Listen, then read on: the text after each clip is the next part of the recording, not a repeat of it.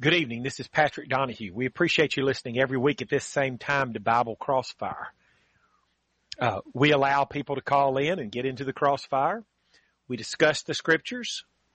The only basic rule is the scriptures, the Bible, decides any issue that comes up, any question that comes up, then the Bible's going to decide. It's not going to be what you or I think or what you or I want something, the truth to be. It's going to be what the scriptures say. That's going to decide for us. That's going to decide. If you have a Bible question or comment, give us a call, 877-655-6755. 877-655-6755 if you have a Bible question or comment. The lines are wide open. Give us a call.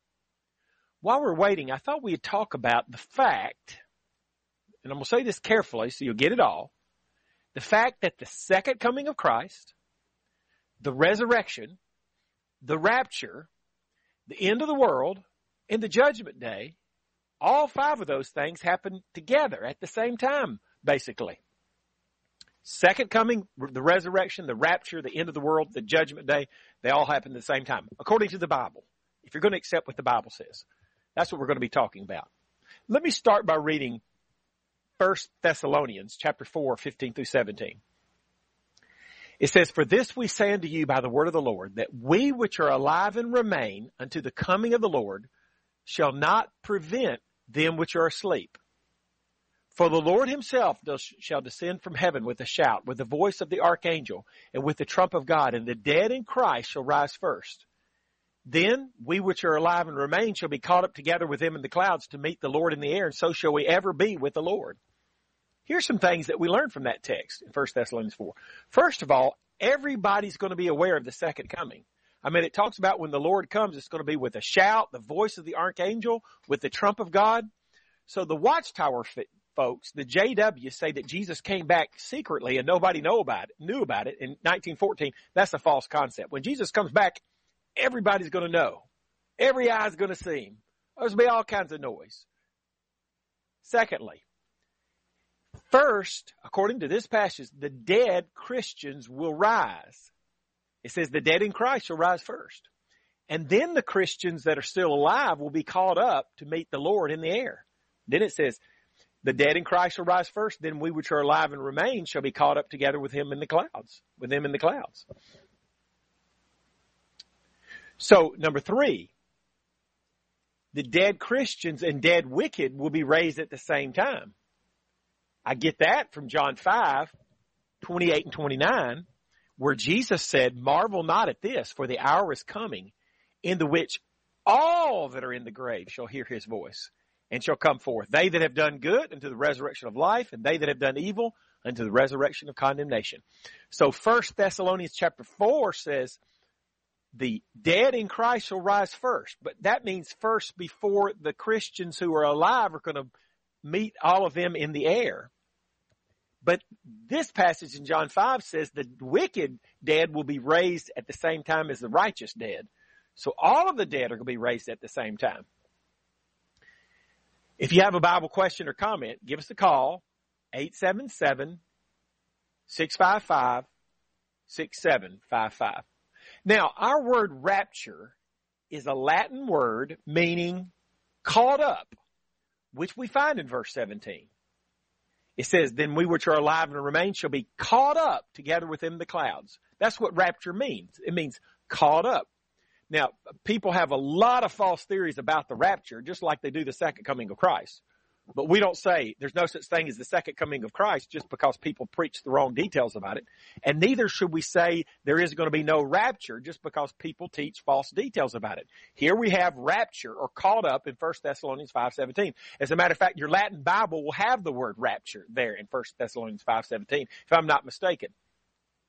You know, we also see this rapture or caught up concept in Matthew 24, 40 through 41. Now, Matthew 24, 1 through 34 said all these things will happen in this generation. So that's referring to everything before verse 34. That's talking about the destruction of Jerusalem, which we know occurred in 70 AD. But after that, after verse 34, it's talking about the second coming of Christ, and this occurs in that section.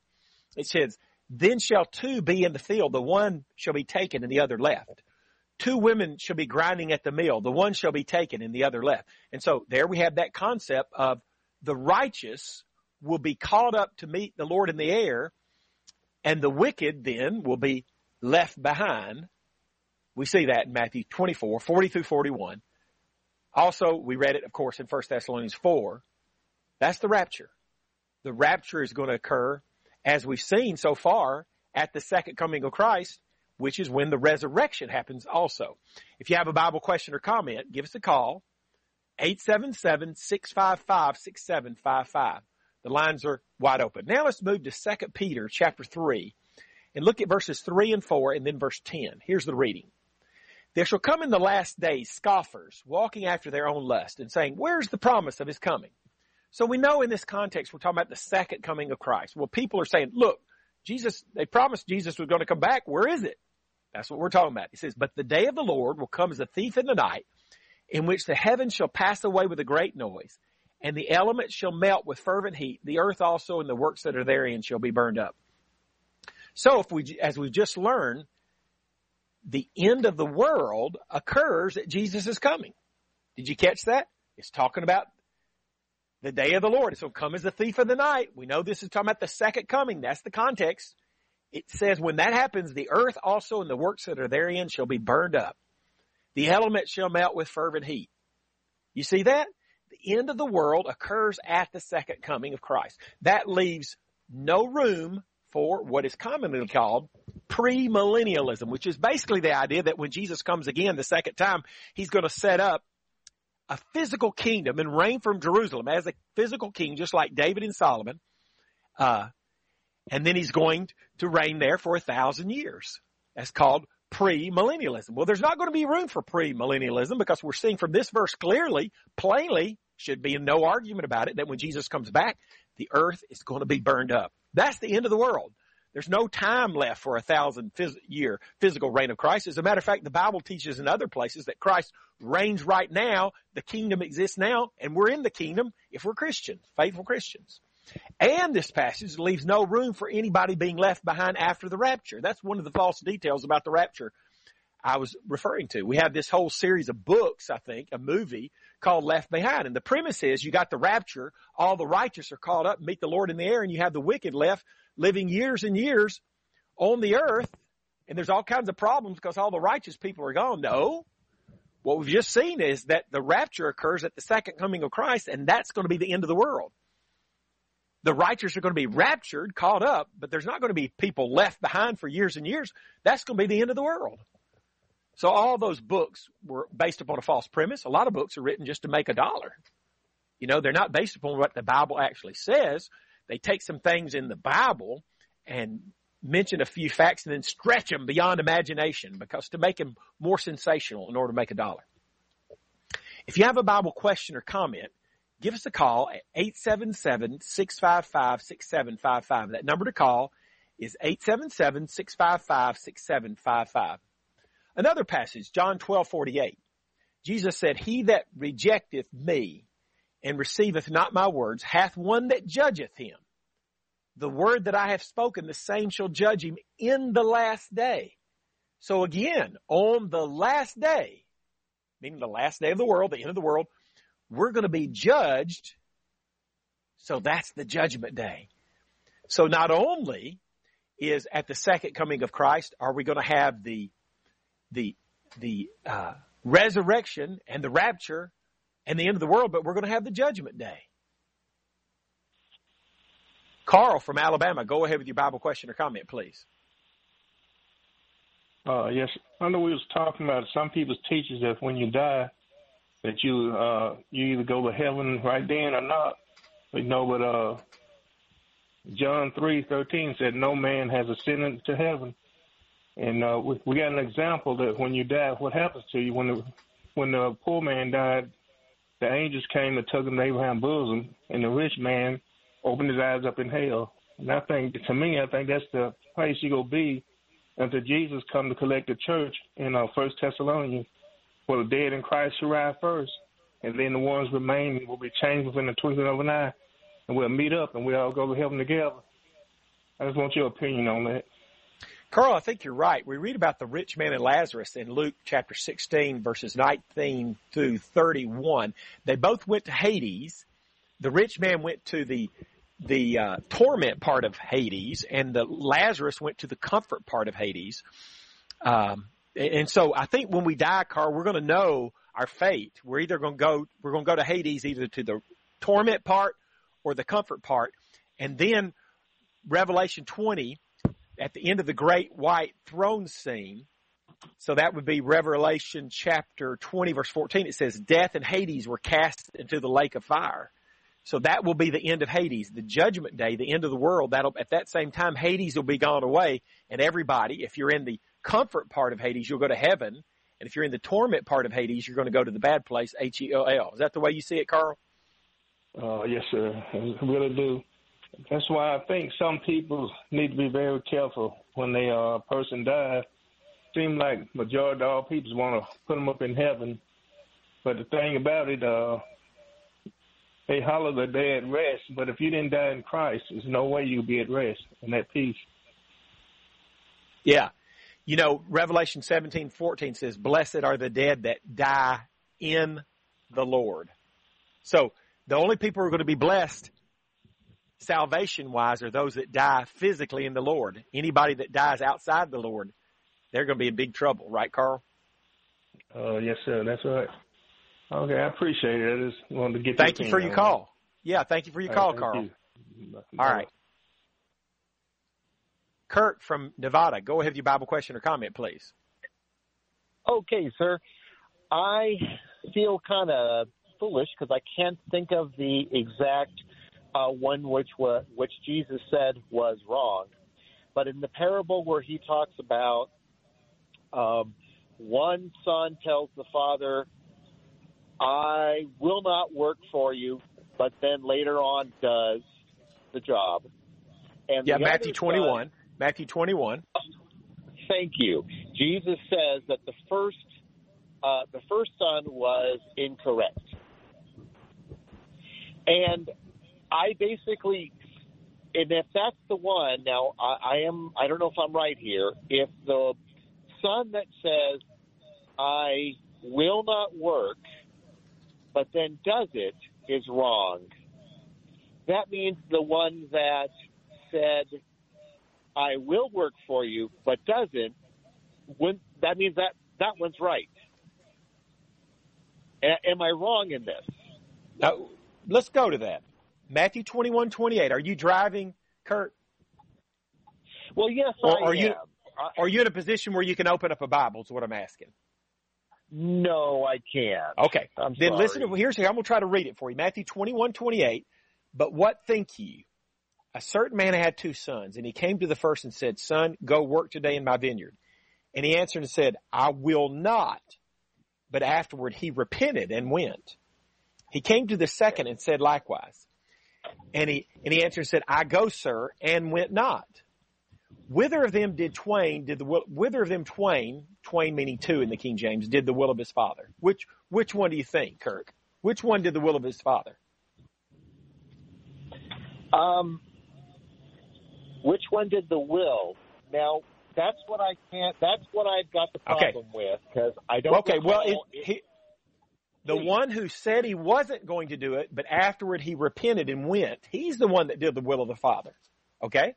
That's the one. Right. And so here's Jesus' point. They say in him the first. And that's how they answer it. They say in him the first, and they're right. Jesus saith unto them, Verily I say unto you that the publicans and the prostitutes go into the kingdom of God before you. So I think what he's doing here is he's making a distinction between the Jew and the Gentiles. The Gentiles are represented by the first person, the first son. They're not following the Lord, but all of a sudden then they start following the Lord. The Jews are the ones that say they're following the Lord, but they don't end up following the Lord.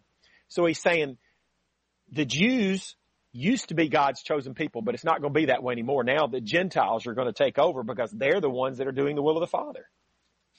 They didn't used to, but now they are. You say that you're doing it, but you're not doing it anymore. Okay, so they were right when they answered the first. The one who said he wasn't going to go, but he repented and went because he ended up doing what the Father said. You follow me, Kurt? Yes. So the first one was the one that was wrong. He started out wrong, but he ended up being right. That's the Gentiles. Started out wrong. See, I know Jesus does not make any mistakes. I know it was me that was not understanding it because I was thinking there's no way that Jesus could say to make a mistake. So I want to know what Jesus said, because what he says, it makes a difference. Yeah, well, they replied to him. They replied to him the first, did the will of the Father. And Jesus, I think, confirms that answer. He says, truly I say unto you. So I think he's confirming that their answer was correct. And then he makes the application that he's saying, you are the second brother. The ones he was talking about, you're the second brother. You say you're going to do it, but you don't do it. The Jews. Okay? Yeah. Any other follow-up questions, Kurt? No, that is it. But thank you so much. You've been a big help. Thank you so much. God bless you. Well, I appreciate your call, okay? Oh, thank you. I love talking to you. Have a good day. Rest of your night, sir. Thank you. Bye-bye. All right, bye. If you have a Bible question or comment, give us a call at 877-655-6755. We still have about 9 or 10 minutes to go on the program. 877-655-6755 if you have a Bible question or comment. We're talking about John 12:48, and we saw from that verse that on the last day we're going to be judged. So the judgment day happens at the same time as all those other events too. And John 12:48 says we're going to be judged by God's word. It says, the word that I have spoken, that's Jesus talking, the same shall judge him in the last day. It's kind of like when you got a test, you'd like to know what chapters you're going to cover on the test. We know what we're going to be judged based on. We don't have to guess. We're going to be judged by the word of Christ, God's word, the Bible. In particular for us, the New Testament, since that's the law that is binding today. On the judgment day, we're going to be judged. Our works are going to be compared to the word of God. After all, the word of God is where God tells us what he wants us to do to please him. So it only makes sense that on the judgment day, if we're going to be judged, our life is going to be compared to see if we did what God told us to do to please him. And it's going to be according to our works. We mentioned the great white throne scene when Carl called in. Revelation 20, verse 11 and 12 is the beginning of that scene. It says, and I saw a great white throne, and him that sat on it, from whose face the earth and the heaven fled away, and there was found no place for them. And I saw the dead, small and great, stand before God, and the books were open. And another book was opened, which is the book of life. And the dead were judged out of those things which are written in the books. Based upon these other passages we looked at, like John 12, that would have to be the books of the Bible. The dead were judged out of those things which are written in the books according to their works. A lot of people say you're saved by faith only. But, of course, the Bible teaches nothing like that. It says you're saved by faith, but it never says faith only. Matter of fact, James 2:24 says, ye see then how that by works a man is justified and not by faith only. And this passage in Revelation 20, talking about the judgment day, confirms that, because it says we're going to be judged based upon according to our works, not just whether or not we believe. Sure, we got to believe in Christ, John 3:16, but we're also going to be judged based upon our works. And so as we've seen, as we went through here, we proved it by the Bible verses, that the second coming of Christ, the resurrection of the dead, the rapture, that's where the righteous, alive people are caught up to meet Christ at the second coming, the end of the world, the earth's going to be burned up, and the judgment day, they all happen together at the same time. There's not going to be any kind of premillennialism reign of Christ for 1,000 years after the second coming of Christ. Because the second coming, the resurrection, the rapture, the end of the world, and the judgment day all occur at the same time. And so if Jesus were to reign for 1,000 years from Jerusalem, that means he's going to be reigning after the end of the world and after the judgment day. And that doesn't make any sense whatsoever. And we all know that. We got to quit trying to make money off books and start teaching exactly what the Bible says. That's what's causing the problem, I think. If you have a Bible question or comment, give us a call, 877-655-6755, 877-655-6755. You know, last week we were talking about Jesus being the Lamb of God, John 1:29. And one passage on my outline that I didn't get to was the story of Abraham God asking Abraham in Genesis 22 to offer his son Isaac as a burnt offering. We're all familiar with that story. In Genesis 22, verse 6, let me pick up the reading. It says, "And Abraham took the wood of the burnt offering and laid it upon Isaac his son, and he took the fire in his hand and a knife, and they went both of them together. And Isaac spake unto Abraham his father and said, My father. And he said, Here am I, my son. He said, Behold the fire and the wood, but where's the lamb for a burnt offering?" Well, evidently, at this point, Isaac doesn't know he's supposed to be the offering. He says, where's the fire and the wood, but where's the lamb? He doesn't know he's supposed to be the sacrifice. Verse 8, "And Abraham said, My son, God will provide himself a lamb for a burnt offering." So they went both of them together. I want to come back to that in a minute. Just remember that response that Abraham said, God will provide himself a lamb. Verse 9, "They came to the place which God had told him of, and Abraham built an altar there and laid the wood in order and bound Isaac his son and laid him on the altar upon the wood." Well, I think at this time, Isaac knows he's supposed to be the offering, the sacrifice, because Abraham is tying him to the altar where you'd normally tie the animal that you're going to sacrifice. Verse 10, "And Abraham stretched forth his hand and took the knife to slay his son." I picture Abraham raising up that knife in the air so he could get leverage to come down to kill his son. Abraham, he's really going to do it. He's really going to take the life of his son Isaac. Verse 11, "And the angel of the Lord called unto him out of heaven and said, Abraham, Abraham. And he said, Here am I. And he said, Lay not thine hand upon the lad, neither do thou anything unto him. For now I know that thou fearest God, seeing thou hast not withheld thy son, thine only son, from me." Now I know. In other words, if Abraham's willing to give up his son for God, that's the most important thing, as us parents know, to us is our children, even more important than our own life. So if he's willing to give up his son for God, which he proved that he was, then he would be willing to give up his own life, his flocks, or anything else. There's a good example there for us. We have to be willing to make the supreme sacrifice for God and be willing to give up anything. Verse 13, "And Abraham lifted up his eyes and looked, behold, behind him a ram caught in the thicket by his horns. And Abraham went and took the ram and offered him up for a burnt offering in the stead of his son." In the stead of his son. I think what we can see here is that there's some typology. The ram, we said Jesus is the Lamb of God. So the ram being a sacrifice would represent Christ. All animal sacrifices in the Old Testament represent Christ. That means that Isaac would represent us. In other words, Isaac was supposed to die that day, but the ram, the mature sheep, died instead of him. We're supposed to die for our sins, but the Lamb, Jesus Christ, dies instead of us. Do you see that?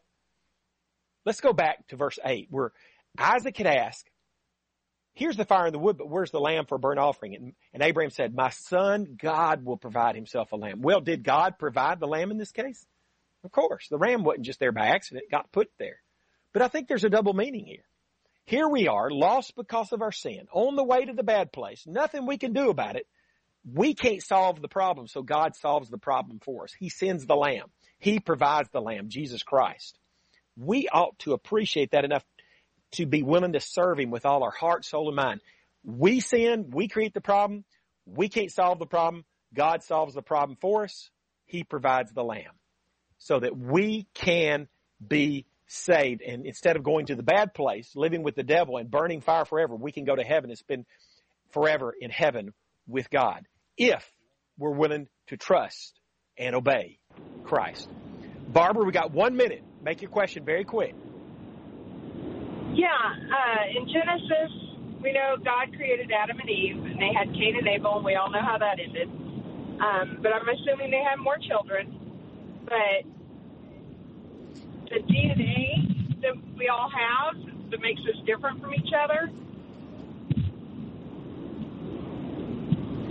then Mary and their sister. Hey, Barbara, yeah? Can you hang on the line? Just hang on the line, and I'll talk to you after the program. I've got to go off the air, okay? Just hang on the line. Okay.